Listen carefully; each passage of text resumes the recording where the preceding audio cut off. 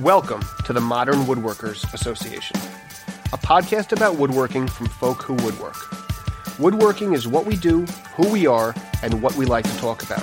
So join us as we have a drink, sit around, and talk woodworking. Hi, and welcome to episode 120 of the Modern Woodworkers Association podcast. I'm Sean Wisniewski of the Corner Workshop, and with me is my co-host, Dyami Plotke of the Penultimate Woodshop. Today's special guest is Bill Lutz of Reclaimed Audio fame. You are famous, right? We're not sure, because I heard the question, what is a Lutz, all the time. So what is a Lutz? Yeah. A Lutz was a harp type thing, right? Well, that is what two musical instruments are. Would be oh, Lutz. there you go. So yeah, you're the singular. I am the singularly plural. Excellent. So I guess we can jump right into it. What's in the shop, Dyami? Well, right now, a third of a table. A third of a table. All right. What third? Yeah. So much table that you're not recording from in your shop tonight? Exactly. Yeah. This is a little inside baseball, but I am sitting in this really deep lounge chair in my den because it's the chair that's next to the router, so I'm hardwired in. Because I happen to be home alone this week. My family went on vacation without me, and I decided to take the time to build a dining room table for my friend. I just had an image of Macaulay Culkin slapping his cheeks going, oh, no. I got to clarify just real quick, you guys. I am not the techno savvy person. So when you say you're sitting next to your router, I'm going to assume that's an electronic thing, not your actual It is the router. Electronic thing. Internet router, not the Porter cable. I have used 3 different woodworking routers today, though. And I think I broke one. But oh no. Yeah, it was an old Bosch plunge, and I think it might just need new. Those silly things you replace in the motor. Brushes. Thank you. Yeah, I think it just made it a new brush, but it was sparking and smoking a little bit, so I decided to switch to a different router. When you have a baker's dozen, you can just kind of flip flop them. Right? As many as I have, it's surprising how most of them aren't appropriate for whatever it is I'm choosing to do. I only have like 4 plunges, and I needed a plunge router with a 1/4-inch collet that took a guide rail, and I ended up getting it done, but it was, I wasted about an hour this afternoon just messing around with different routers trying to find the right one to do what I had to do. Don't feel bad. When we first started Reclaimed Audio, I was trying to increase our Wi-Fi signal out in the garage, so I turned my router on. Phil and Tim get all hissy about it and everything, and I'm just trying to help. So. As long as you didn't cut yourself with it, because they're nasty. Oh no, I got duct tape. I just duct taped it down to the back of my chair, and it was running behind me, and I was speaking louder than the router was. But they're like, "Turn it off. It's not helping." Blah blah. I like Phil, but he seems a bit of a taskmaster. Oh my gosh, you don't even know. You don't even know. I wake up sometimes in the middle of the night in a cold sweat. It's just like, oh no. Yeah. We had him on a couple months ago, and he was a good guest, but you could tell that he was we ran a little looser than he was comfortable with. Oh, absolutely. I mean, he's have you ever seen Mommy Dearest?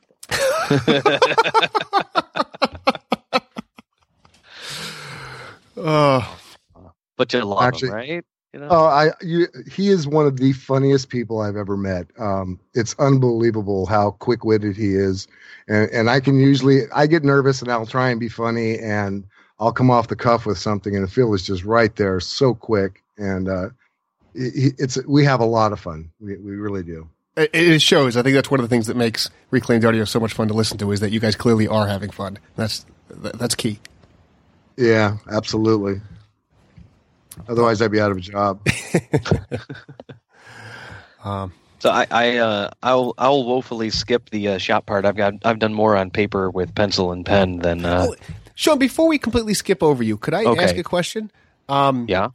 A few episodes ago, late December, you mentioned you were making some sort of a desk thing. You'd bought some cabinets and needed to make a top for it. Had you ever made that top? No, sir. Sean, it's been a month. It's been a month. And don't you love your wife? I do. Oh my goodness! Shots fired. I do. The reality is, it is in the corner of a room that we rarely use, so it's out of sight, out of mind. And literally, what is covering the top of the cabinets right now is the cardboard, part of the cardboard that it was shipped in, or packaged in, I should say. And that's all.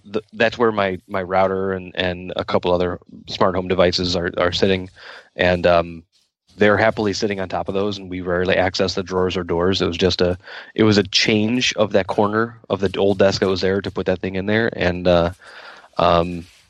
it's been mentioned once or twice, but no, that hasn't happened yet.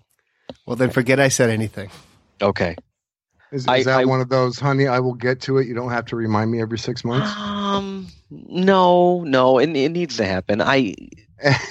What's helping my case, is I do have the active child excuse. My weekends, which would be my time, I'm away.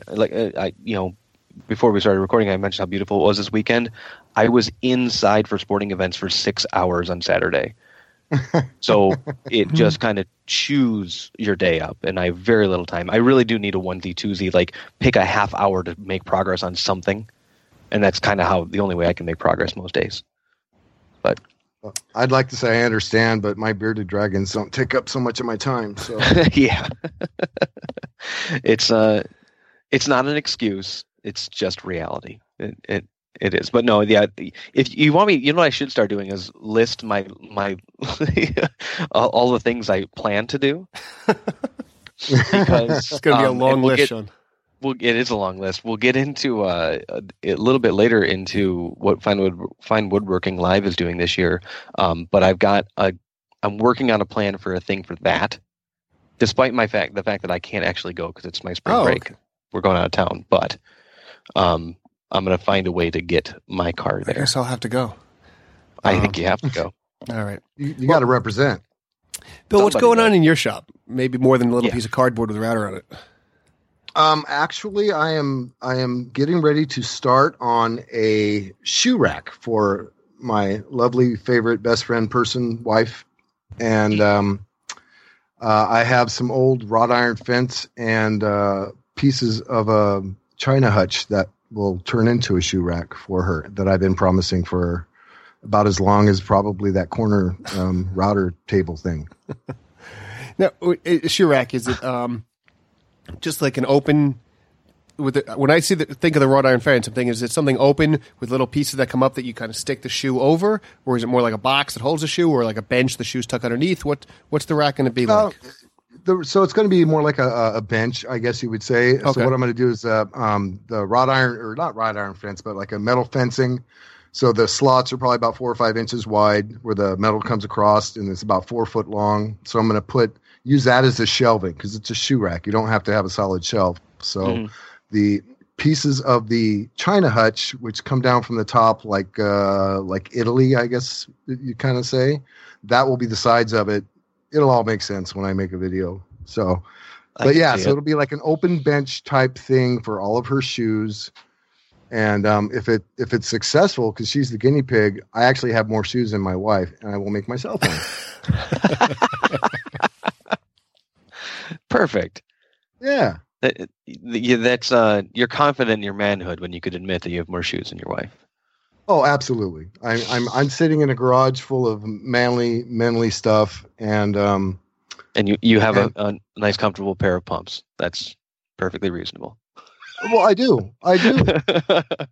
And also the main reason why I'm secure right now in my manliness is my wife's not sitting next to me. Mm-hmm. Uh-huh. I know. It's become a segment in our podcast that at some point Phil or Tim will say, "Casey, smack him," and she does, because we usually listen to the before it gets released. Bill will download it, so in bed usually we'll listen to it as we're falling asleep, and I'm hoping she falls asleep before the smack him, Casey. So, well, how about I ask Casey to give you a hug then? Would you please? Thank you so much. I think he needs it, Casey. There you go. Yum, you are the best. I like your podcast better than mine.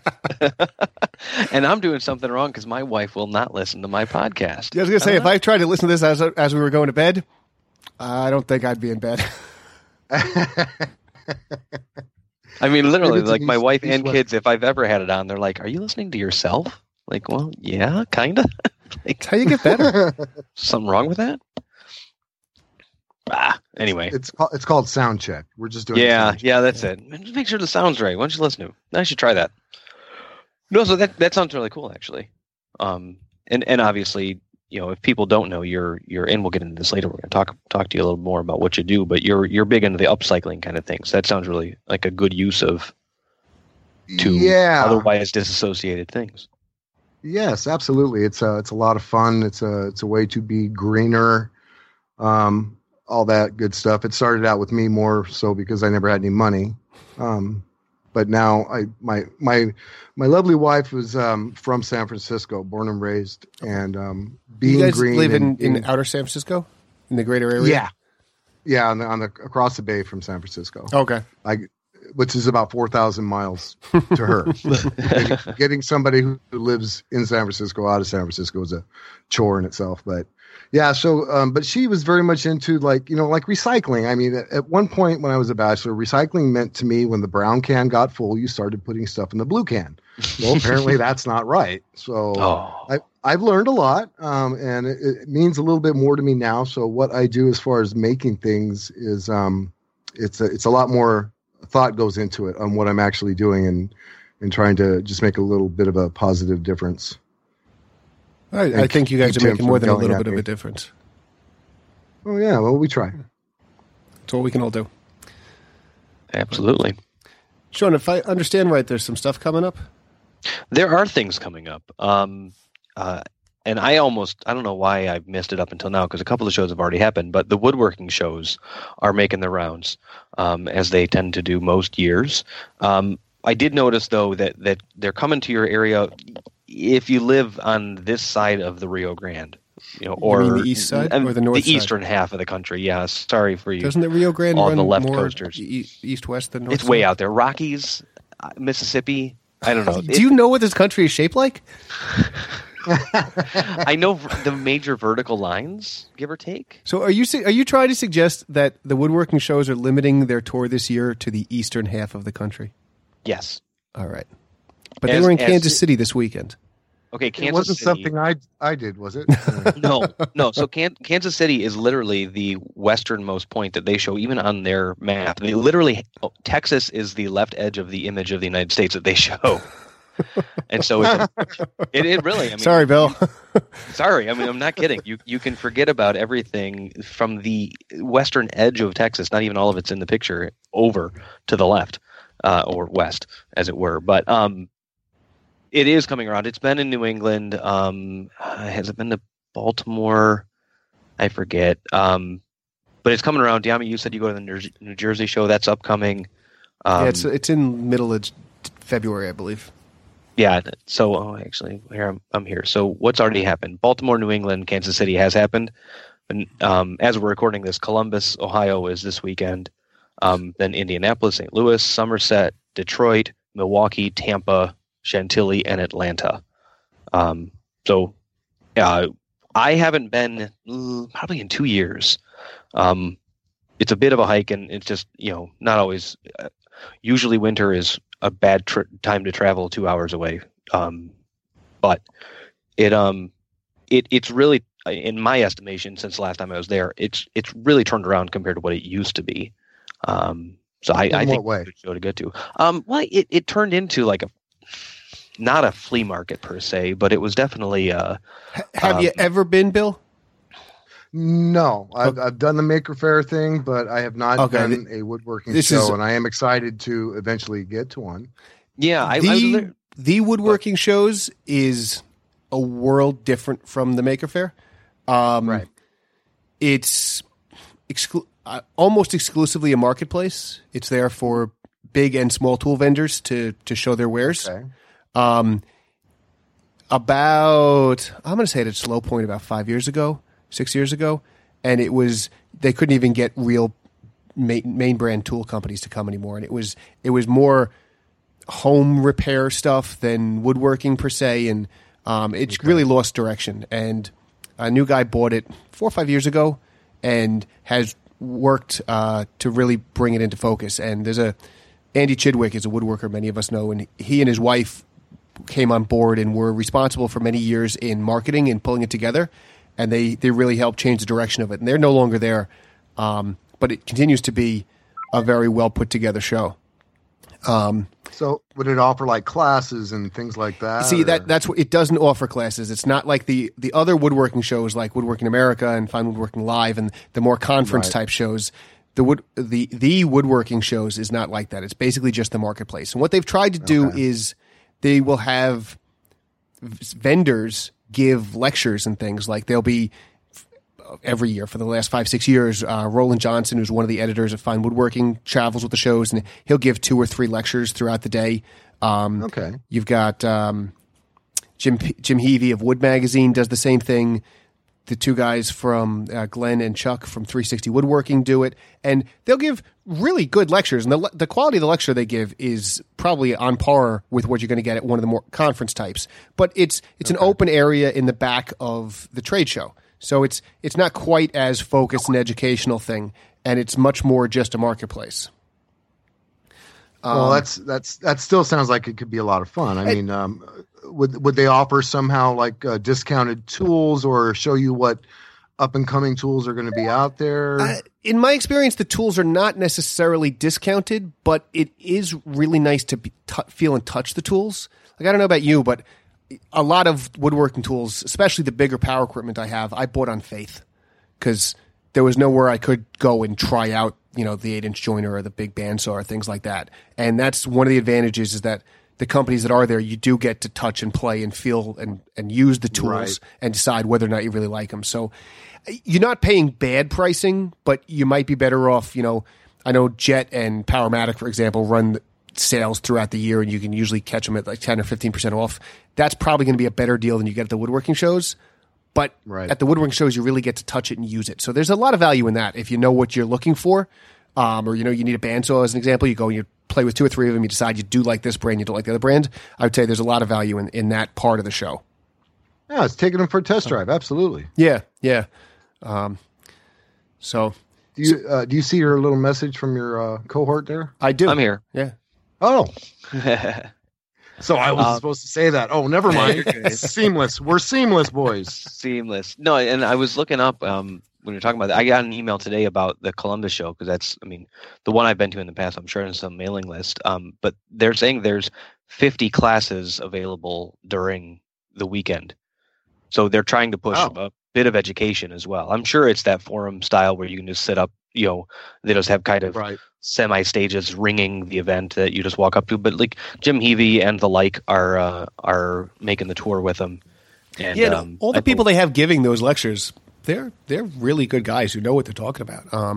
Some of the lectures that I've been to at the woodworking shows have been fantastic. So I don't mean to discount it as an educational thing, but it's more of a marketplace with some classes as opposed to a true conference per se. Yeah, if you want to get your foot wet in something like that, there's a fairly cheap. I think it's $10 or $12 to get in the door. Exactly. To get your hands on tools, but also if you've read Jim Heavey's articles on finishing, sit down and listen to him talk about it. You might glean a little more information when you hear it straight from the You could also listen to when Jim Heavey was a guest on the Modern Woodworkers Association, and we talked finishing with him extensively. We did.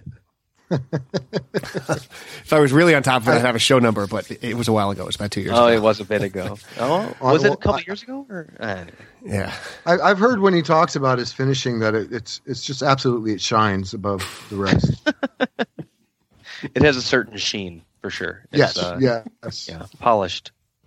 He is quite the polished speaker. You're right, John. I'm a little more matte myself. But. Yeah. Well, if we want to move away from puns and move to snark, Fine Woodworking Live is coming up.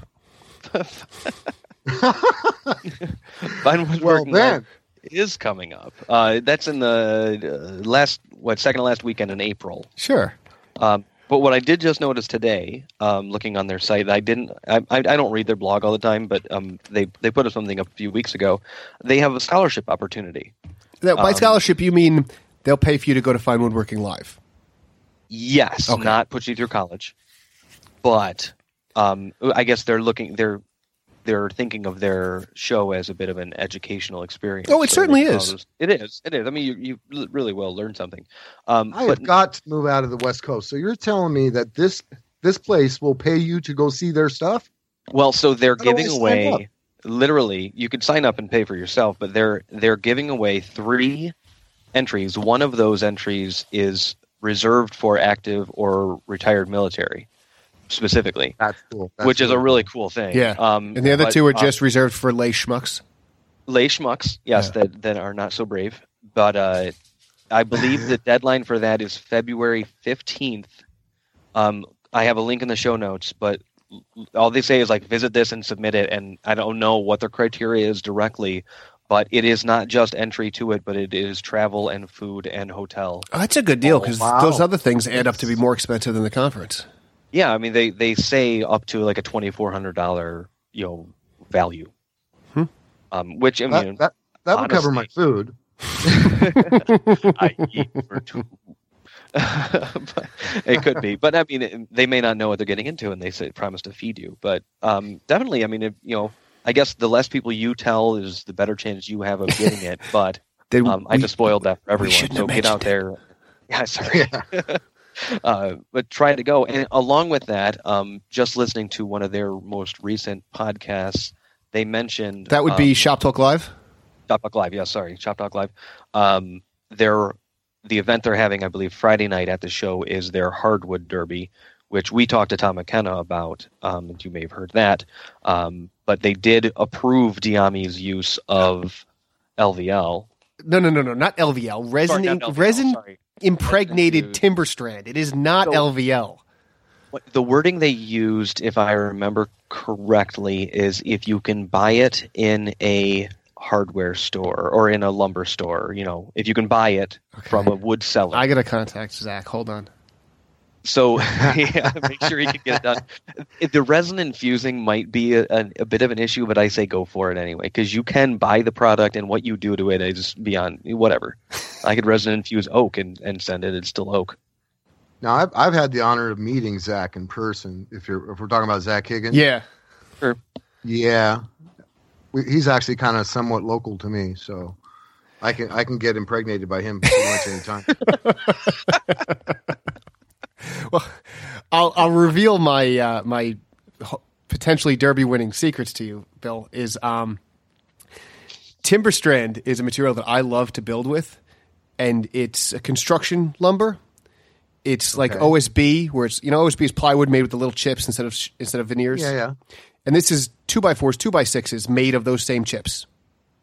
Okay. So in residential construction, a lot of glue and a lot of chips. Exactly. In residential construction, it's really high-end framing lumber because it's incredibly straight. Dead straight and tough. So I've used it. I've made folding chairs out of it. And I've done a bunch of different pieces of furniture out of it. Most of the benches in my shop that hold my miter saw and things are made out of it. And as I've used it more and more, one of the issues with it is that it's a bit soft. So I sent a couple samples out to Zach 2 years ago, something like that, and he was nice enough to resin infuse them the way he does some of his knurled blanks for pens. Right. And they came back, and what I was expecting them to be hard, but it hadn't dawned on me that we could dye the resin, and just by dumb luck, he happened to use a purple resin. So now they're dyed straight through purple, and you cut them, and they're still purple.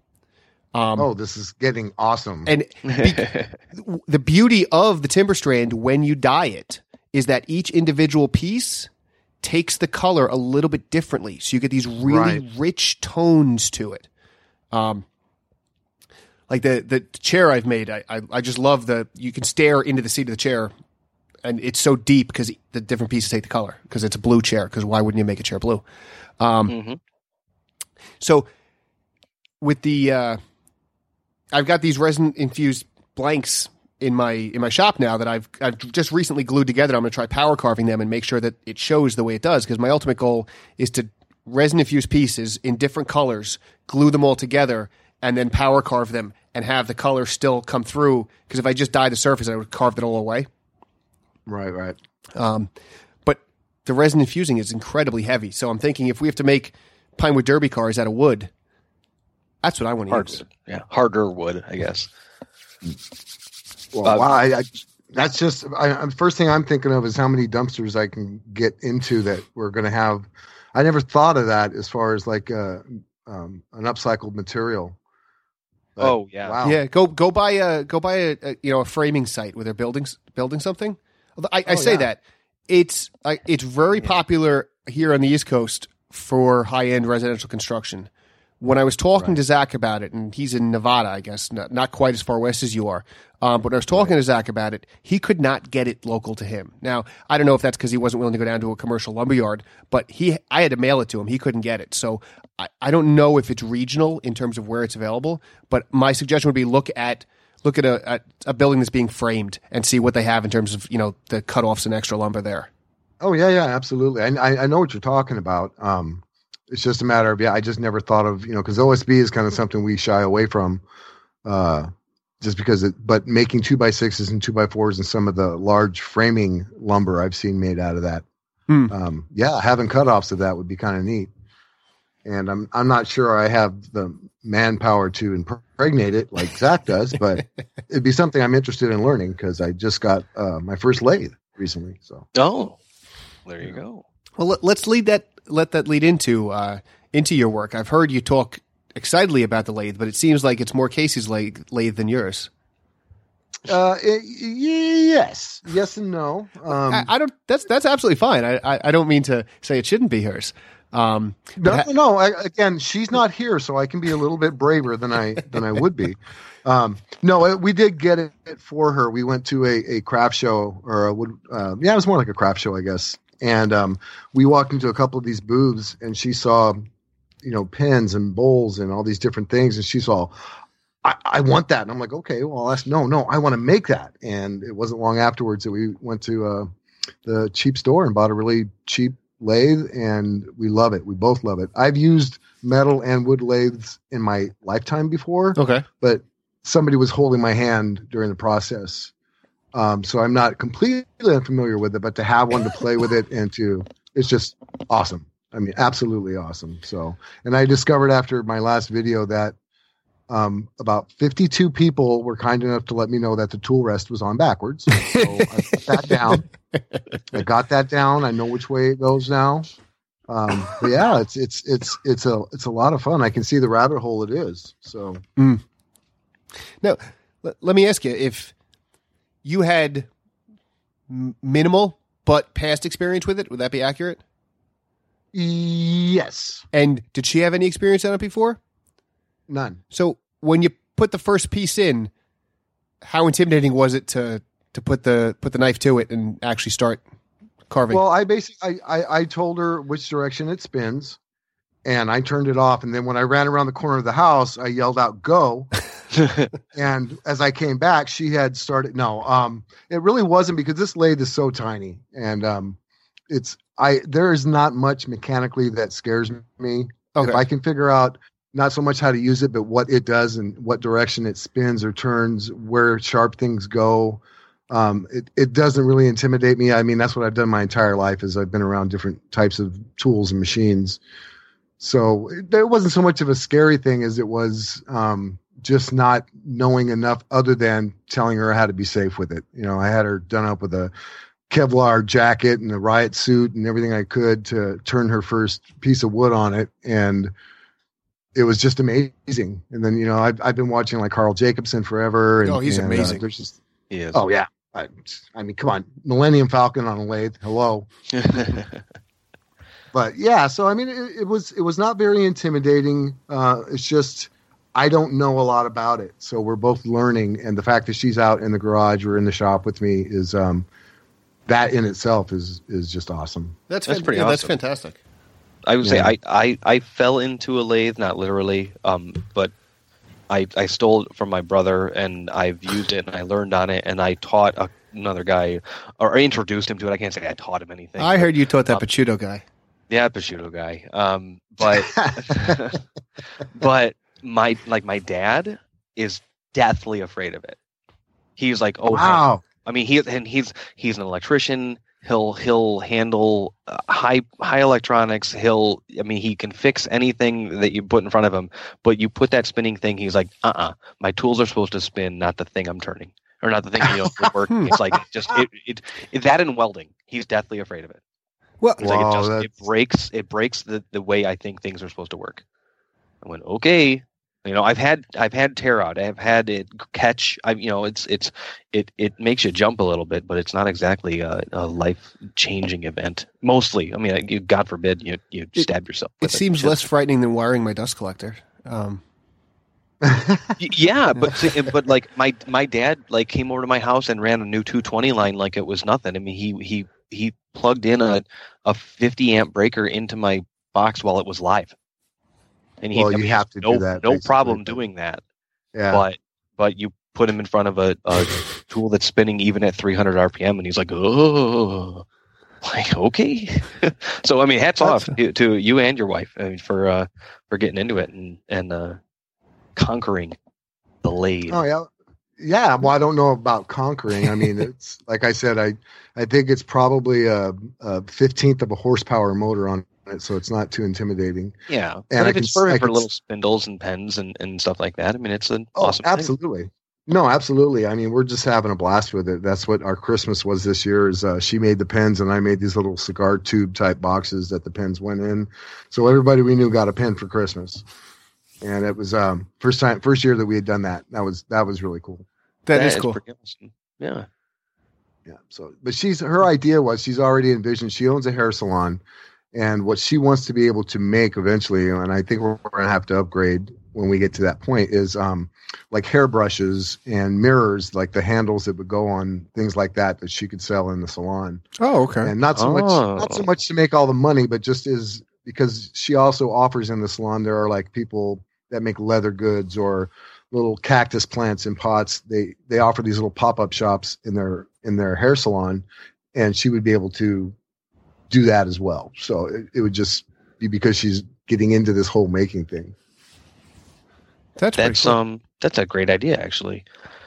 I guess what I've seen kit wise are like shaving cream application brushes. I don't know what those probably have a technical term. That kind of thing, where it's a little bit of a mushroom top handle. But any of that stuff, that would be awesome. Oh yeah, and then, even if you could, being the upcycling thing, if you could find some crappy, brush and snap a handle off it and put in a hand turned, that'd be. Well, I think that's kind of like no, that's ew. That's somebody's hair has already been in that. Well, there's that. There's ways of cleaning. You can do that. Yeah. Well, I think one of the things she even thought of as far as like even making out of resin is being able to, let's say you bring your child in for their first haircut, and a lot of times they will ask you to save a snippet of that hair and take it with them as a memento. Well, what about casting that snippet of the hair in some resin and having that be the handle to a brush or something? So it sounds kind of weird. Some people have gone, ew, and other people are like, oh yeah, that's really cool. No, I was thinking you'd make like some little keepsake box to put it in. I had not thought of casting it in resin. Yeah. No, but a good clear resin, like a truly like glass clear resin with that suspended in it, that'd be pretty sweet. Come on, and it's that hairbrush made of hair. Hello. Yeah. There's such a thing as like hair art. Have you ever seen that? Where people I believe my wife is an artist. Okay, yeah. But it's like a Victorian era thing. It's been around for eons, and it's really cool. But it's creepy if you look at it the right way. It's kind of like, they just took somebody's hair and made a butterfly out of it. Like, yeah, it's you say you don't like butterflies, Sean? I love butterflies. They're beautiful. All butterflies or just the pretty ones? What about moths? Moths are fine. Did you hear about that? There's a new species of moth found that has little white tufts of hair, and I don't want to dig on our president, but it literally is named after Donald Trump. It's just discovered in the last 2 weeks. It's something Trumpius. I kid you not. You know what? Honestly, discovering a new species and throwing anything positive in this political climate is awesome. So I'm all for it. That's good news.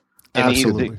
The guy who named it said, I was not trying to make fun of at that time President-elect Donald Trump, but it was just the resemblance of, again, little white tufts of hair, feathers or fur or whatever the thing has on it. It measures like 3 millimeters. It's a tiny, tiny little thing, but I just heard about that this week, and I thought that was funny. Anyway. How big did you say? 3 millimeters. It's tiny. Wrong. Okay. I don't know. I'm really curious though as to how we migrated to moths. Butterflies. Because Phil's not here to keep us on track, is why. Hairdresser. Got it. Did it. All right. Anyway, I could probably text Phil and have Could you proctor our podcast real quick? We need an MC. We're really drifting off here. So you've made pens and cigar-shaped cases for the pens. Have you guys gotten into anything else? Is the lathe too limiting to get beyond pens? Or are you going to get into bowls and vessels and things? No, we're going to try. I think it has enough capacity, and people have generously donated. I've got more like gouges now than I've ever knew. I don't know what they're even called. Wow, I know one is like the tough gouge, and one's a carbonated gouge, and one's a cutter offer, and I've got a chuck for it, an actual chuck, not Pachuto's chuck. It's a different chuck. But a drill chuck? No, not a drill chuck, like the thing you would put the bowl on. Oh, like, yeah. So yeah, I think we can. She wants to experiment with like maybe making some small cups and vessels and bowls and little vases and things. And again, if her excitement level continues to grow, then I'm ready to accept the fact that we will be spending more money on bigger equipment because it's just got it. It's a natural progression, really, to get a bigger lathe. It's kind of weird. I thought I would be excited about the fact that she would now understand why I spend the money I do on tools, but it's also terrifying at the same time that she's going to kind of know the secret. Although I will have to say, again, she owns a hair salon, and for years she's been seeing me get excited about tools and spending a few dollars here and there.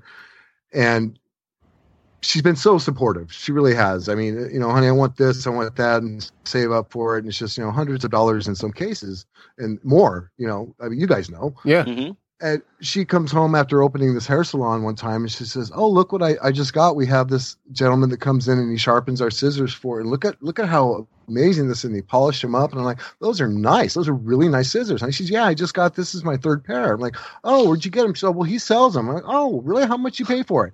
$600. Oh. And so what do you do? Because I just have to smile and go, "Those are the coolest scissors I've ever seen, dear." Yep. Honey, did those scissors make you money? Then it was a good investment. Yep. Yeah. It was. And it is. And it's her tools of the trade. Right. And literally her livelihood. It is what does her job with her. Absolutely. And there's no amount of argument in the world that can talk her into that pair of Fiskars I have in the garage. Yeah. I can get them at Walmart.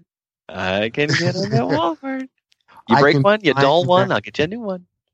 I sharpen my Fiskars. Are you kidding? Oh yeah. I mean, they'll last a while. Yeah, no, they don't. But Bill, really, when was the last time you got paid to cut something with them?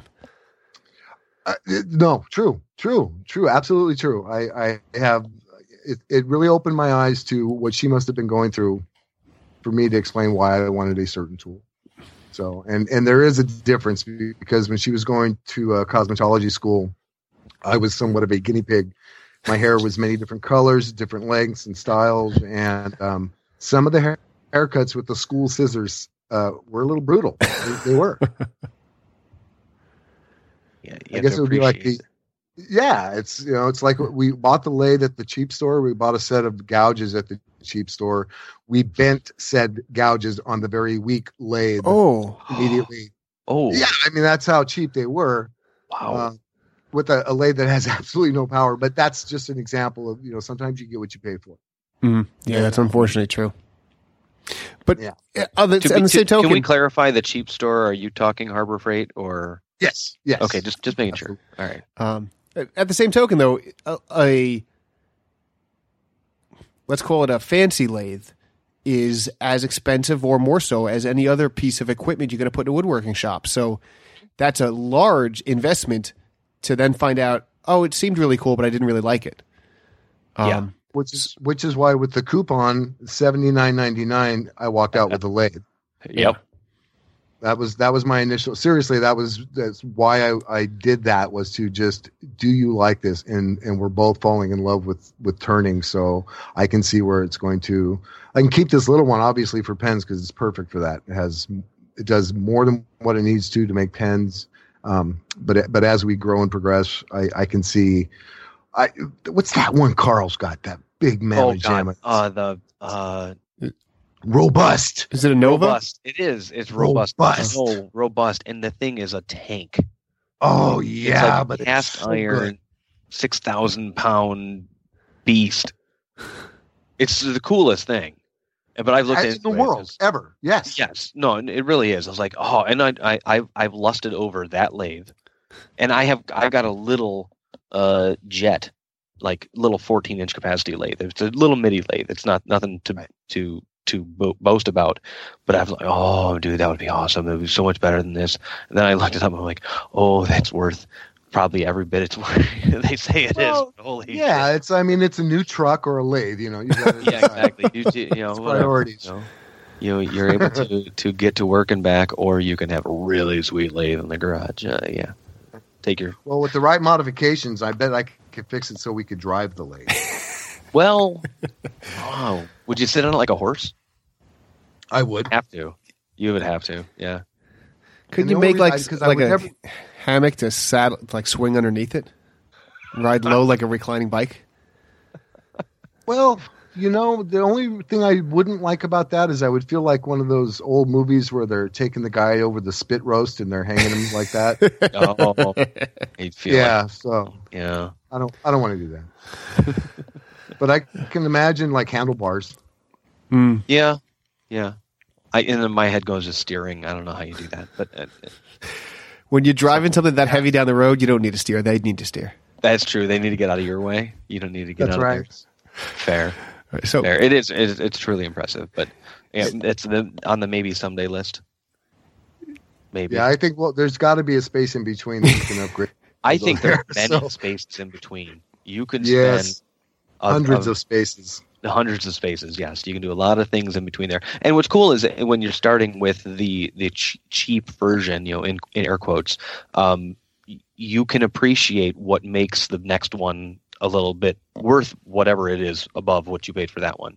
There's going to be something in it, the motor, the speed control, the way the whatever turns or handles. You'll notice it. I hope, at least. Well, not only that. I mean, you can also appreciate the safety requirements that go along with it, because again, I can see where an actual lathe that has some power and why it's important to have the tool rest in the right direction at the proper distance from the workpiece, centered on the workpiece. There's so many things. Wearing loose clothing, all of these things. I can see that physically with this tiny lathe, and it's like, yeah, there's a lot of responsibility that goes along with upgrading. So that would maybe it would have been a little more intimidating had I gotten a bigger lathe to start off with. But this little one was kind of like, it's just kind of cute. It's hard to be intimidated by something that's cute. Yeah. When you get up to like what Kyle Toth does with his like off-center turnings of giant things that would look like they're going to shake the whole floor, you go, ugh, stand back from that crap. Like even his bar tab handles that he makes, those things are off-centered, and like my little thing would shake off the table. It would be gone. I'm telling you, I've met Kyle a couple of times, and he's intimidating by himself. He's a great guy. He is intimidating. You walk up to him, and it's like, I don't know anything. I'm a hack. I just, in your presence, and you bow a little bit, and he smiles, and you're like, thank you. I see the light. Thank you for your approval, sir. Yes. Kyle is one of the most amazing makers of anything ever. He is. An amazing young man. So, since you got the lathe, have you touched anything else in the shop? That's getting a little personal, don't you think? Maybe not touch, just caress. Yes, I have. And I'm trying to figure out how I can incorporate the lathe into a shoe rack, and I haven't come up with anything yet. So I'm gonna have a little welding to do, a little table saw action, and groove cutting. And wait, you woodworkers, what do you call the grooves? They're dados. Yeah, dados. Yeah, so I got to cut some dados for the fence to fit in the China hutch. So when the fence and the China hutch are groovy, there's a shoe rack involved. So what I see, I'm not sure how to react to that, Bill, so I'm just going to keep going. What I see you make, it tends your focus tends to be more on, you've got some stuff, you come up with something you think is going to be cool to make out of it, and you work to make it, more than you've got a typical technique or tooling that you use and you just make lots of things with that. Would that be fair to say that you're driven more by the project than the method? Absolutely. It's kind of like limitations, because you basically you do what you have to. I've taken on a few commissions where I've had to just, go buy the material because it's just like I don't have the time or I don't have it, things on hand to do it. But most often I collect enough stuff that it's like, okay, I want to build a shoe rack. What do I have that can be a little bit unique? Use a few different types of materials, and so you go from there. So your limitations spur that creativity a little bit more, I think, and it's fun.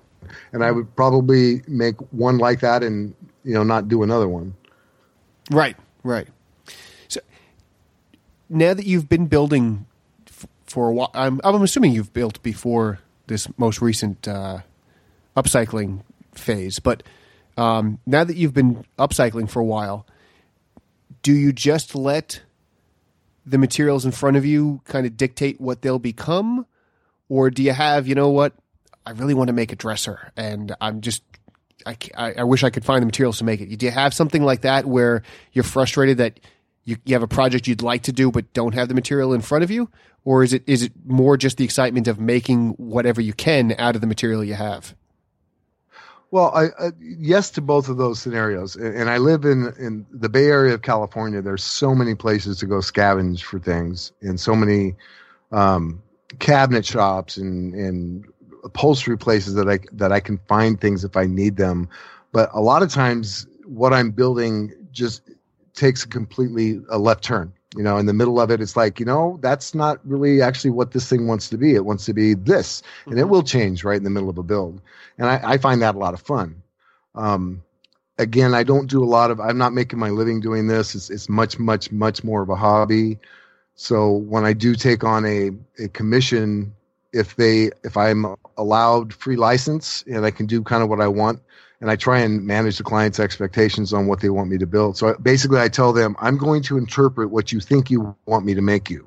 Okay. And if I can get them to buy into that, then I can pretty much do what I want, and it can change up. If they're dead set on something and I don't agree with it, I just won't take the commission. Right. Or it may start off and I try and, communicate with them and keep them involved in it. And sometimes they'll change it up, halfway through, which is, we all know, so much fun when you think you've got something perfect. And can we do this instead? I don't care what it costs. It's like, yeah, I guess. I suppose, yeah. But I don't do a lot of that, so I've been blessed that I don't have to deal with that too much. I did, when my wife opened the salon, her and two of her coworkers, they all decided they were going to open her own beauty salon.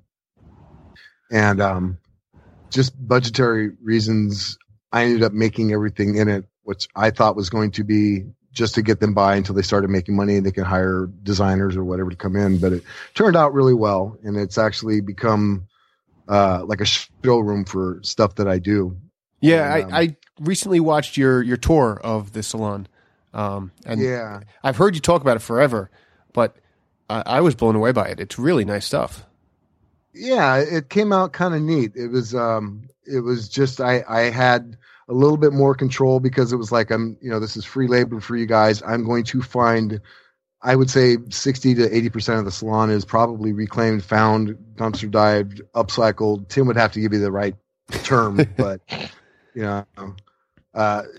So yeah, it turned out pretty well, but also allowing them to have the freedom to try and have some input was a lot of fun when I had three very opinionated, much smarter than me people saying what they want me to do. Loved it, but it turned out all good. I got my way. Very important. They, I watched today your giant ice pick video, which is pretty darn slick. I have to admit that's a nice homage to the Durestas of the world. But I mean, it's cool. You seem to have a pretty wide skill set in what you're working with. I've been doing maintenance or facilities maintenance, handyman work, whatever you want to call it, pretty much my entire life. Okay. And so I've had a lot of experience, like I said, being around different tools, and as a facilities person or a maintenance man, you've got to know a little bit of everything, you know. So yeah, I mean I see things and I just want to figure out how it works, and I want to make it. I'm finding I'm slowly turning towards a little bit more of the fine woodworking as I progress in age. I didn't have the attention span to really do that. I've made a couple of really nice. I made like a $25,000 secretary desk because that's how much I feel it cost me to make by the time I was getting done making mistakes. But I've done, the dovetail drawers and mortise and tenon and all this. I mean, I had somebody holding my hand and really showing me some of this fine woodworking, and it came out beautifully. And I loved it. It was just amazing, but I vowed I would never do it again. I just I can't just make this. I'm not that person. I can't, I'm a hack, and I like being a hack. I can fake it. And, because the skill sets that, a lot of woodworkers have blow me away. I mean, just how they can communicate with their tools and the material that they're working with and what it turns into is just beyond amazing to me. But I can make something look like it. You'd never know it had pocket holes. That is an important skill to have. You know what? I give you a ton of credit for that, because pocket holes, and there's many other things like that are oh yeah, too many woodworkers look down upon as a cheat or a hack or something. But the reason dovetails were used in every drawer years ago is because that was the only way to make them. There was little technology and little tooling that could do otherwise. Yeah. And it worked. I mean, it was a strong way of doing it. I'm probably got a few years on you guys, and I have noticed though that the what I think the origin of the maker community is the woodworking community, in my mind anyway. Mm-hmm. And I think that the looking down upon is so much less now than it ever has been. And some of these guys are guys that I know that are straight up just brilliant woodworkers, fine woodworkers, people that they know they've forgotten more than I'll ever learn type guys.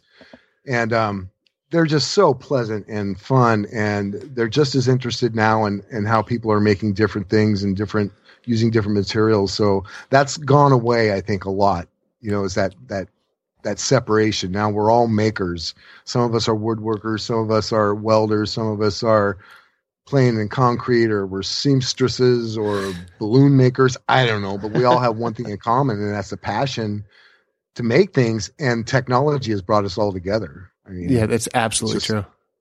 Yeah. Absolutely. And that's, you guys have been around for a long time, and that's kind of been your mission, right? I mean, it's just, bringing this community together, and these neat little devices that we have that you plug into the wall, and you have a router that's not the one that carves wood, makes it able for us to talk. It really is. I mean, if we could navel gaze on the Modern Woodworkers Association for a little bit, it's been, it originally was, there exists what was at the time the kind of infancy of social media, and right. all these people that were working in their shops started communicating with each other and goes, hey, we could talk to each other now. And it's gone up from then. It's really it's become a movement. The maker movement is in full swing for sure. Oh yeah, and it's because it was a very solitary thing. Like you think about your uncle or your grandpa or your dad, they had a shop, and it's like I don't know. When I was younger, I didn't know anybody else who had this passion. I know they existed, but I couldn't relate to like back then what we would call artists, these guys that were sculptors or painters. That's not what I did. And I couldn't go to the woodworkers because, well, I'm not really a woodworker. So that bridge has been gapped, and people are just calling us all makers. And I love that in so many ways. Mm. Yeah, absolutely. It's kind of, it pulls the people who did all these different activities, the welders and the woodworkers and artists and everyone who is a maker. There were all the people who kind of did it by themselves in their garage and didn't realize other people did it. But then the people who did it out in public, there was no easy way to reach them. And I think almost by default, they ended up in these ivory towers that, they're this great artist, and you don't realize how they're just a regular person and want to share what they're passionate about with everyone. Well, absolutely. That's why I said you guys are part of that pioneer, Spagnolo, you guys, Steve Ramsey, who's just been around for so long. I think Steve Ramsey predates YouTube. in birth years or how old are you for sure, but yeah. Absolutely. Yeah. You guys are you guys are whippersnappers. So, but you've all been around. I mean, since the beginning. You were around when the thing on YouTube was the cat dancing on a dryer or something like that. Whatever it was. Yeah. And it's grown into this, again, you guys you are the pioneers of bringing this community together. I mean, I can't believe I've met Jimmy DiResta. I've met Picciuto. I've met Bob Claggett. I've met Kyle Toth. I've met Steve Ramsey. I've met all of these people, and it wouldn't have happened for me, even 5 years ago. Bill, I don't mean to pull a trump card on you, and I don't mean that politically. But I'm sorry. I'm gonna pull rank here. I've actually vomited next to Picciuto. I was in the vicinity as well. Way. Yeah, it really happened. Let's see. Man. It was German beer, a long walk with cigars, and in front of the Beale Street in Covington, Kentucky, if I remember correctly. So, I'm just saying you need to hang out with these people more. Yeah, it's true. I'm lucky enough that I live about 4 miles away from Dave Picciuto, so I've been over to his house a few times, and we've hung out. He's an awesome guy. Funny enough, we met in Kentucky. Not in Toledo, but as that can happen. But it's David was one of the main people that got me going into YouTube when I first started. I didn't understand because I was watching Spagnolo years ago, but I didn't understand why I couldn't leave comments. And it's because you had to have a YouTube channel. Me and technology don't get along, so it took me just a few years ago to figure that out. But David was one of the guys that I watched and fell in love with, and it was about the time he and Bob and Jimmy had just started or were going to start their podcast, and he had just quit working full time. And I'd actually, he commented back on his videos when I would comment to him. This was like so amazing. A few of these guys did that. Mm-hmm. And so I knew they were going to be at the Maker Faire in California, and I wanted to reach out to him. And my wife is like going crazy because she's just like, I can't believe you're actually, because I'm so antisocial. I don't like people generally. I'm afraid of them. But now that I know makers, it's not that I don't like people. It's just that it's hard for me to feel I have something in common with people. But anyway, so for the first time, I told my wife, honey, I want to reach out to David Picciuto and his wife. I know he just quit his job and he's making full time and he's traveling to California. I want to reach out to him because the Maker Faire in California is literally 20 minutes from my house. I said, I would like to reach out to him and offer a place to stay if he and his wife want to save a few dollars, And so I messaged him, which is, again, a new technology for me. It's like, okay, I know I can leave comments on his videos and I know he's on Facebook, but I'm going to actually message him. And so I did. And I said, Mr. Picciuto, I just, you might need a place to stay. And I just want to offer that my wife and I, we have cats, we have no kids, we have a spare room. You're absolutely welcome to stay with us. And he reached out back. He says, hey, actually, to let you know, Jimmy might be working out a deal with Make Magazine, but if that falls through, I might take you up on that. I really, really appreciate it. And you haven't killed anybody in their sleep, have you? So David Picciuto asking me if I was a serial killer is kind of how I got to know him. And at the time, you could honestly say no, right? Well, yeah. I mean, technically. Define sleep. Define sleep. or kill, really. Because I had done things. Never mind. Never mind. You don't need to. It's on the line. I mean, well, actually, you said you puked in front of David Picciuto. Yeah. Yeah. And that kind of trumps the whole thing. But let's say that I've had bodily functions that have made people wish they were dead. Oh, Jesus. Isn't this community a great thing? Oh, it is. Isn't it really, though? And you guys, as fine, amazing woodworkers, and you invite somebody like me to have a couple of laughs, I can't tell you how honored I am to be here with you guys. Oh, my gosh. We are all about giving a voice, bringing people like you out and getting your voice heard. Not that you have your own podcast, and I want to bring that up in a second, but we are a conversational podcast. We're not one that necessarily, we have discussions and you might learn something from us maybe every once in a while, but generally we're here for the conversation. We want to keep, get people, out and comfortable and talking and listeners comfortable with whoever is talking on our show. I don't want to. You're doing a hell of a job. Well, we try.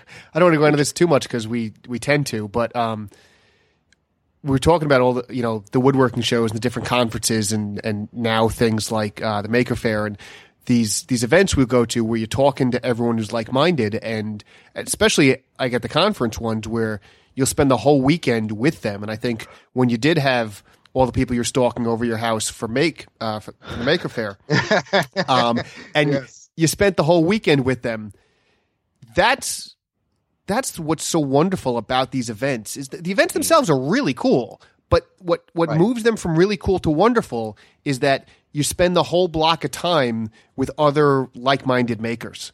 And that's, we try to do an hour of that in the discussion of this podcast. And sometimes it goes well and sometimes it doesn't. But that's the goal, is to just continue that conversation among people who share the same passion. Yeah, and getting that word out too. And the perfect example is just, for me, my wife is somebody who's never used tools, never really had that. She's very artistic, but just not something. And seeing people for the first time, I had another friend of hers came over to make her first pen. Oh, and, cool. It was just, I can't tell you how much pleasure you get from expanding this community. Or at least I do. And you guys are a huge part of that expansion. So I appreciate it. Thank you.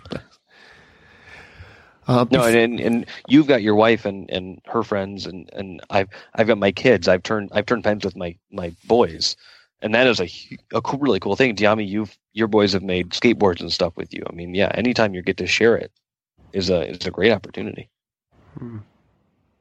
Absolutely. Here.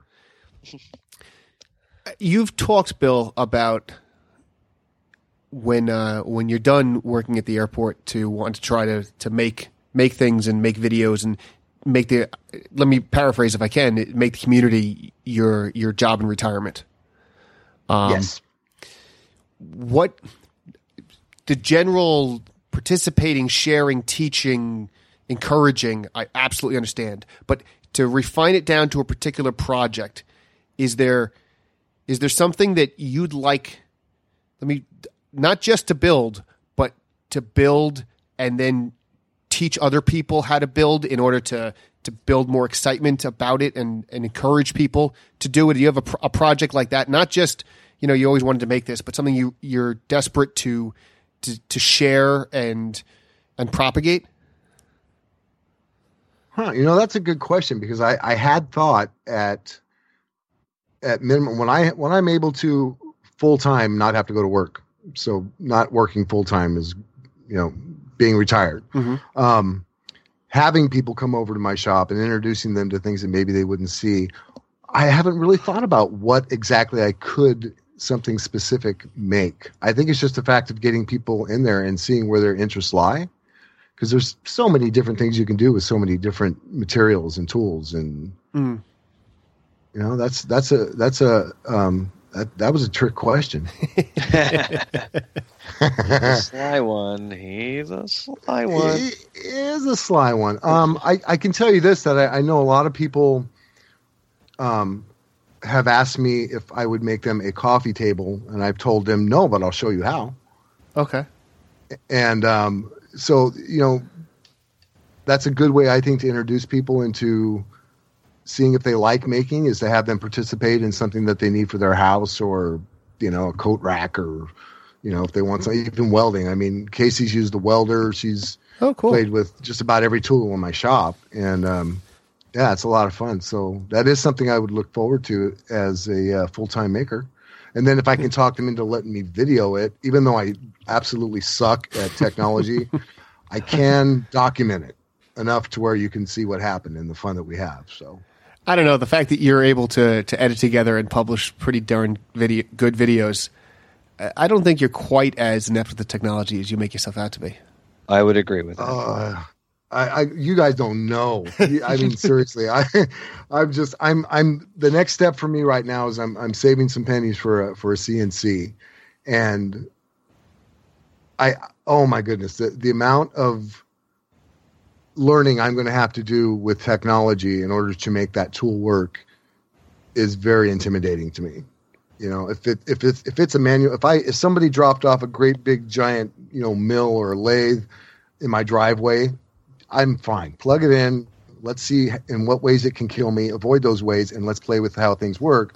But to actually, now I have to communicate in a language with technology in order to make this do what I want, and I really want to do that because I see what other people are doing. So the fire has been lit, but the terror of having to learn that new thing is there. No, I absolutely understand. I do think that we live in the right time where that kind of stuff is becoming more and more approachable. There are more and more options out there. The interface is becoming a little bit easier.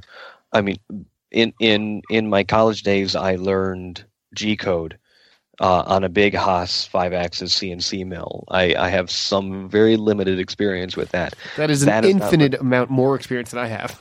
Right. That is not required to run a 3D printer or a laser or any of those things that are out there nowadays, as far as I can tell.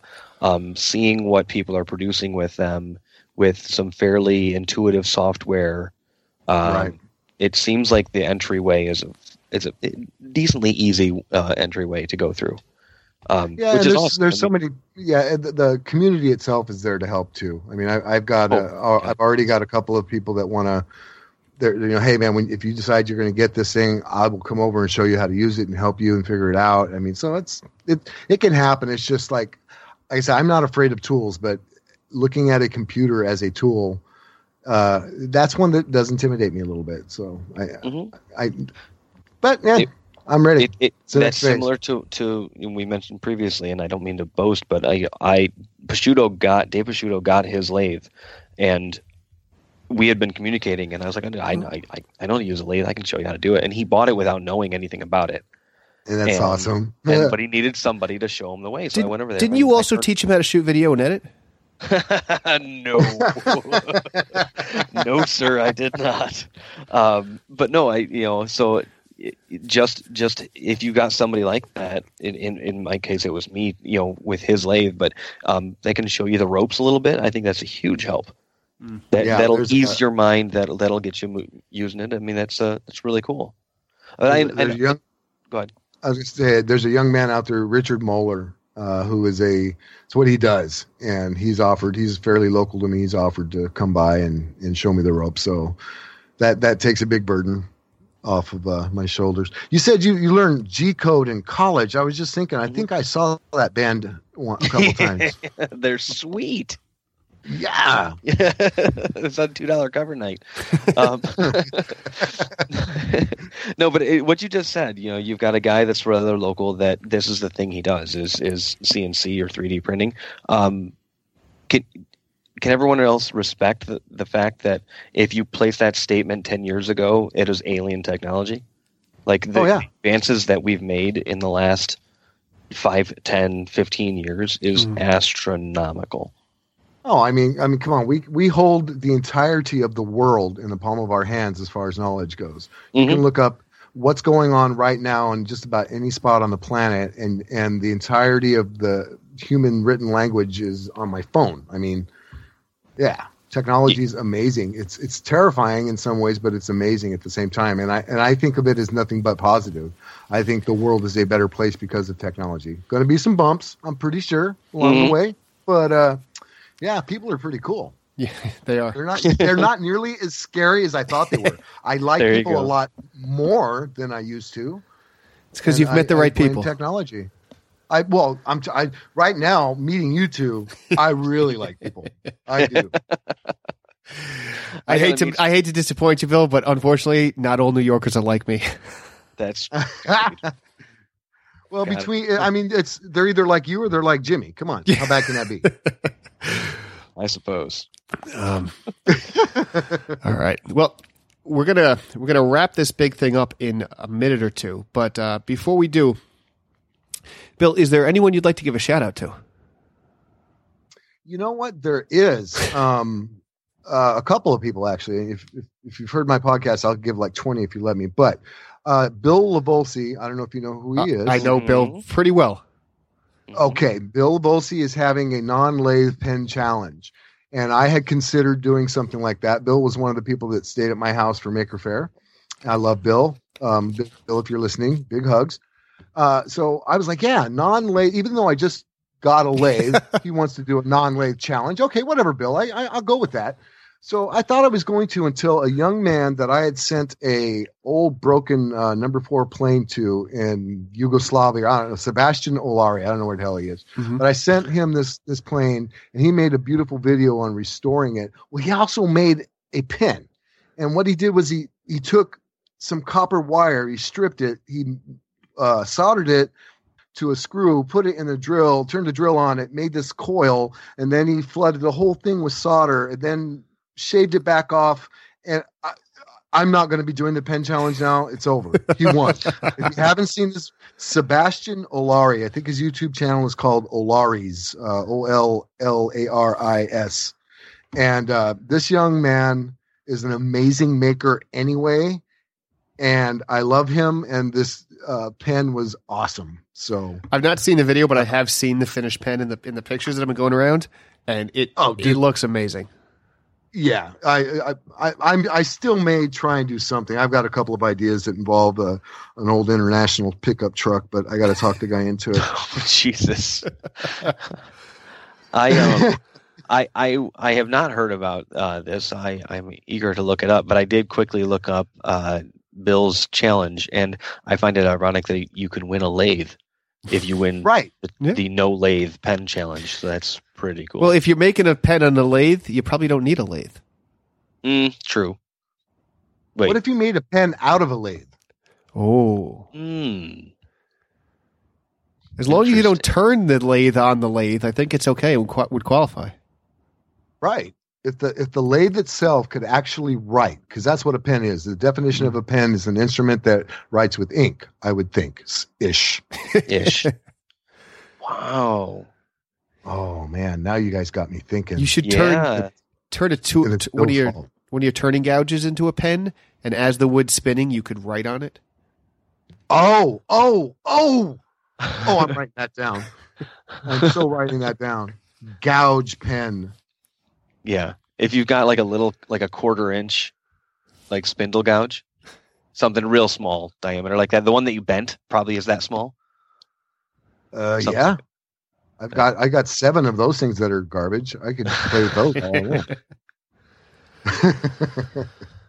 So yeah, Bill Lavolsi, Bill, I love you, but thanks for giving me a heads up. I would have waited.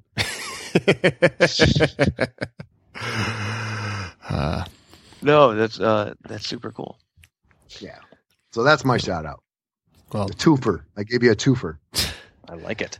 I gotta look up the video. I didn't want you to have to go the whole episode without giving somebody a shout out. You're the best. Yami, I love you. Well, we were tweeting when you were in Boston, and unfortunately, with that damn 100th episode coming up in between Thanksgiving and Christmas, there was no way I was sneaking away for a weekend that time of year. But next time you are in the greater New York area, you're getting a hug. Oh, dude, absolutely. My visit to the East Coast for the first time in my life was so far beyond anything I can explain. Phenomenally, amazingly, just it was nothing but a hug fest. And And you guys on that side of the country from the middle over, because my first trip out of California, well, farther out of California, I've only ever been to Colorado. And then I went last year to Illinois, which is hopefully where I'm retiring. And then I went to Boston just recently. You people are great. I love you guys. Oh my God. We think we're great, so we must be right. Yeah, obviously.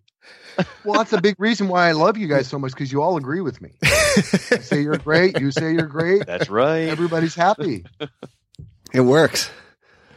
That's that's comforting to hear. A West Coast guy coming to the East Coast and feeling welcome and excited to meet the people. That's pretty good. Well, you Midwesterners are welcome on the East Coast too, Sean.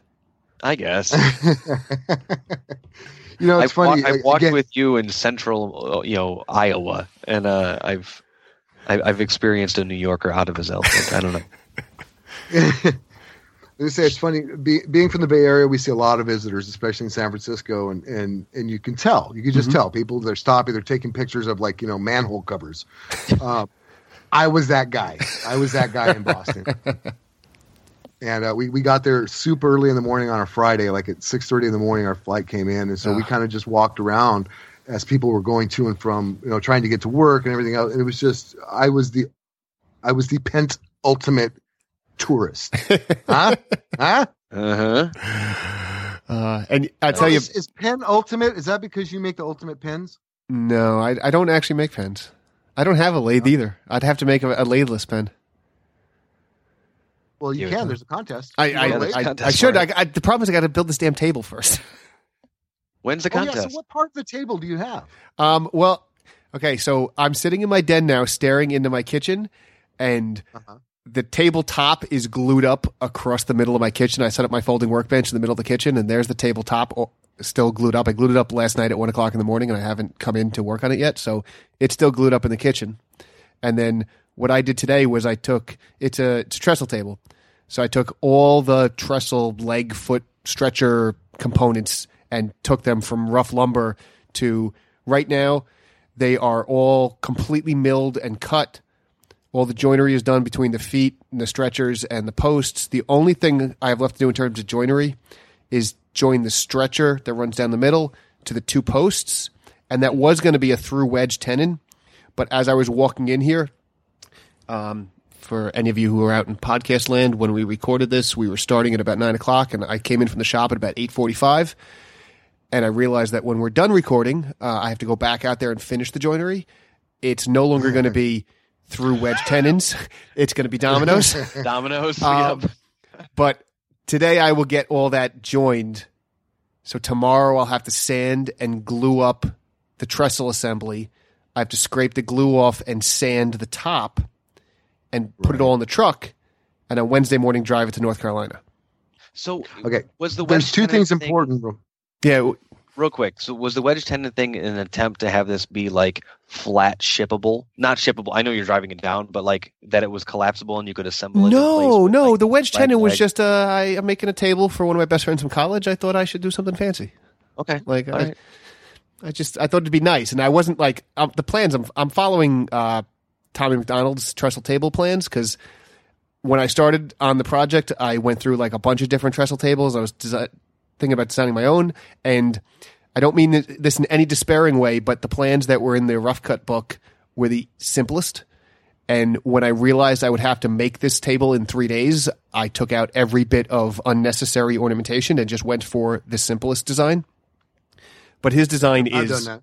Yeah, you do what you got to do. I mean, there's no shame in that. Yeah. But Tommy's design is the posts join the feet and the top. What does he call them? Top brackets, whatever the hell they're called.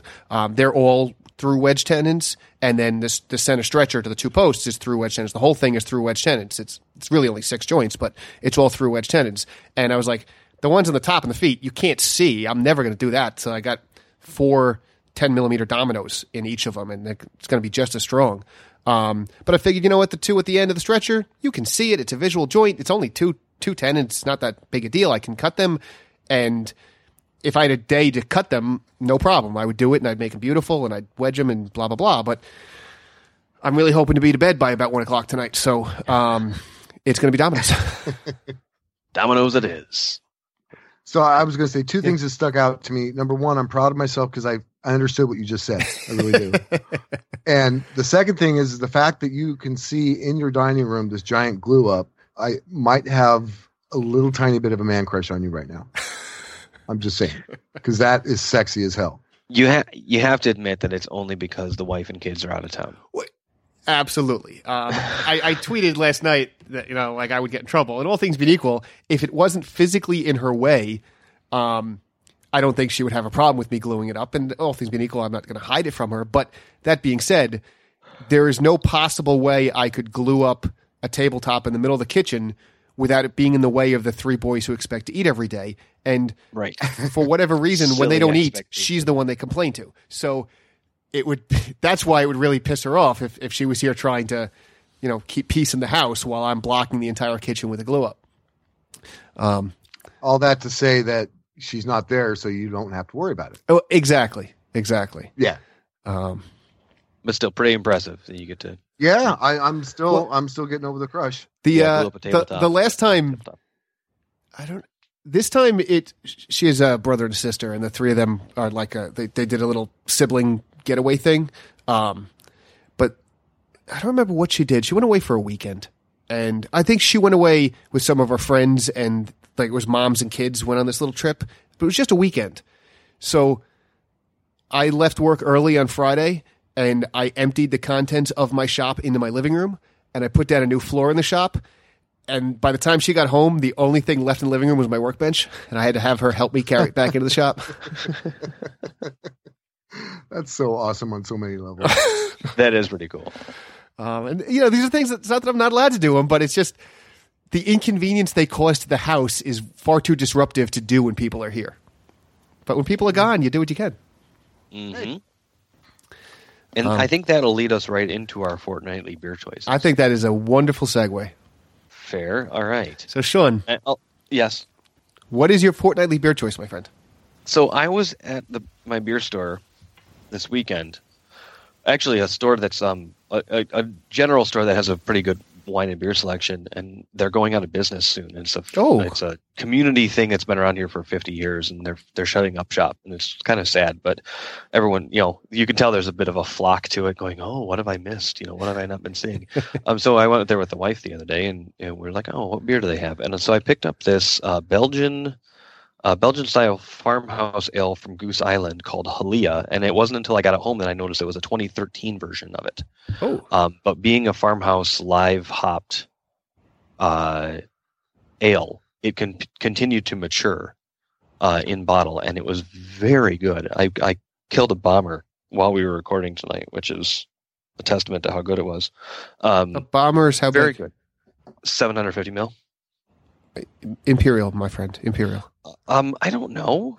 That's the size of a whiskey bottle. It's a wine bottle. Okay. It's seriously a wine bottle. It's the whole. Okay, I know the size you're talking about. Okay. Yeah. It's the size a lot of the Allagash come in the bigger bottle. Yeah, it's a big bottle. It's a standard size, I think. I hope. It's a bomber. Call it a bomber. Sounds cool. Anyway, if you can find it, they've made it years on. As I looked it up a little bit, and it's very good. My wife, who doesn't technically like, it's a little bit sour. I know, Diami, you hate sours, but my wife took a big glass of it and she loved it. So I guess I didn't drink the whole thing. I shared it with my wife. How about you? What do you got, Diami? I've got the Allagash Hoppy Table Beer. It's their new table. Does it have rabbits on it? It should. Damn it! It should. No, it's got this neat little abstract maney thing. But it should. It's Allagash is all done in a Belgian style, and it's an IPA is really what it is. They can call it what they want. But it's a very it's not as hoppy as many hoppy IPAs I've had are. For a Belgian beer, it's pretty hoppy, but it's in the world of an IPA, I would say it's not terribly hoppy. I don't know how the IBUs rate.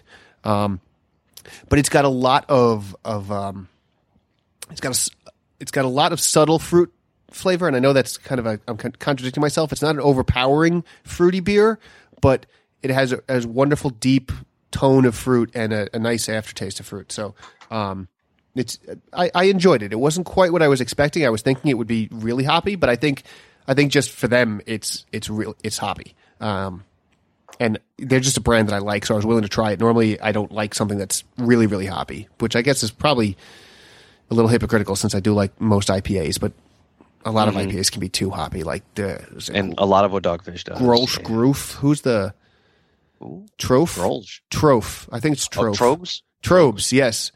With a G? Trogs? Trogs. I think that's it. Troeg. I can't drink it. It's like liquid hops. It's disgusting. There are certain. Who's the other one? They have tall, skinny cans. 6 Point. 6 Point. Yeah, 6 Point's delightful. Does well, but they have one called Resin. Okay, but here's the thing: is maybe this is the distinction I like. Even Resin, it's crisp. It's not syrupy.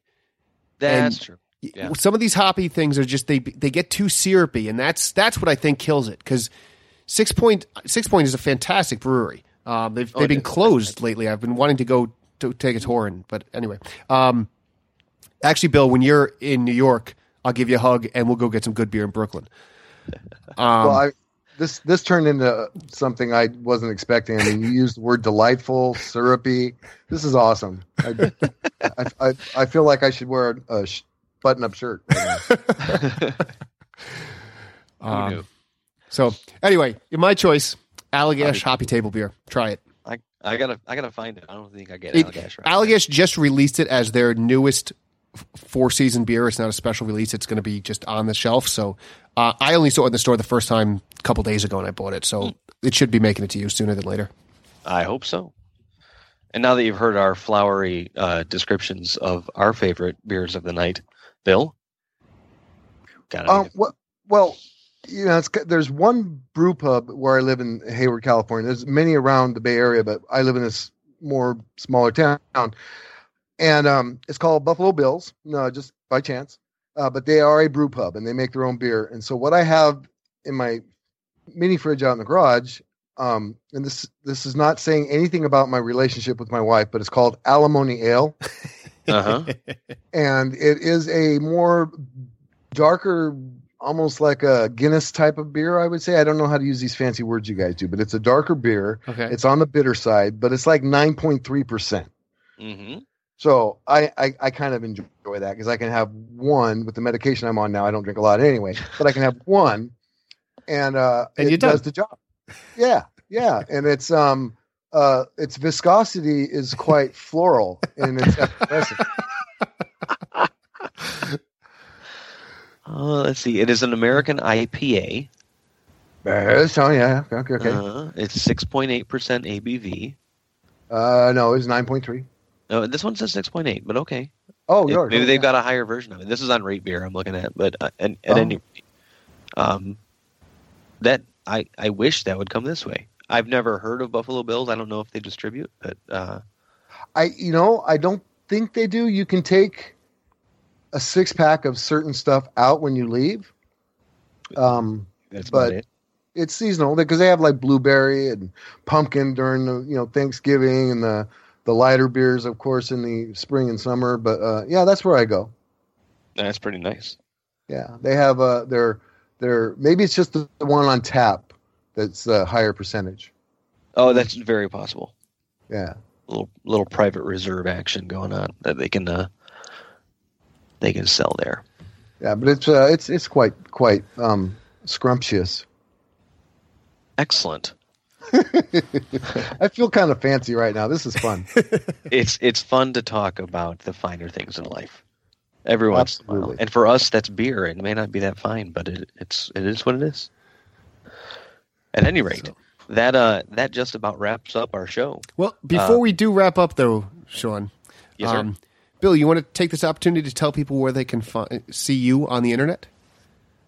Oh, yeah. You know what's cool? This is, again, why I love this community. I don't know how this happened, but I have a website. And it's called WilliamLutz.com. And it's got all of my, let me see, I have to remember how to say it, all of my social media links, as well as those of Tim and Phil and the guy who made it, Justin Sparks, and my wife's salon and my Reclaimed Audio podcast. So everything on the web that's important is right there at WilliamLutz.com. Everything you will ever need, just go to WilliamLutz.com. That's pretty cool. And was it a fan that made it for you, or did you? Yeah, just one of a guy that likes the podcast, and he supports us on Patreon. And surprisingly, one day I was talking with Tim and Phil live on the air, and they're like, "Hey," they were talking about doing a website, and then I have no clue. They're like, "Well, you type in, Google it, see if it's available. You can buy it." And I typed in WilliamLutz.com, and all of a sudden here comes this website with all my videos on it and Facebook, and it just blew me away. That is it's pretty cool. Isn't it, though? So Justin Sparks, thank you, brother, if you're listening, and I'll make sure I tell him to listen to you guys. I think he does already because he's a podcast listener. So thank you, Justin. That's awesome. And also your podcast, you've mentioned it. It's the Reclaimed Audio podcast, right? So if you're out there and you don't listen, start listening. Yeah, it's just a lot of nonsense and some information. I think it's more information than nonsense because I don't think Phil would let it be anything else. Oh, well, he's not the boss of me. He kind of is the boss of me, but not really, but he is. As much as you allow. If you're going to have a Canadian be in charge of you, he's the one I'd pick. Right. There you go. All right, so now that we've gotten that out of the way, Sean, let's wrap this thing up. All right. If you haven't already, please subscribe to our show on iTunes or Google Play Music. Just search for the Modern Woodworkers Association. We'll be there. Then you can never, you can make sure you never miss one of our wonderfully exciting, thrilling podcasts, like you just heard just now. And while you're there, leave us a review. It's like the nice thing to do. And thank you for listening to the Modern Woodworkers Association. If you'd like to learn more about the show, you can check us out at modernwoodworkersassociation.com. You can follow the MWA on Twitter at MWA_national, like the MWA on Facebook, or circle Modern Woodworkers Association on Google+. The best thing you can do is to tell a friend, because word of mouth goes a long way in sharing the discussion. And I am Sean Wisniewski of the Corner Workshop, and at Sean W78 on most social medias, including Instagram and Untapped. I am Dyami Plotke of the Penultimate Woodshop, and you can find all my rantings at modernwoodworkersassociation.com. And by the time you listen to this, I may not have gone to bed, but I will have finished a table. Yeah! How do you top that? That's cool.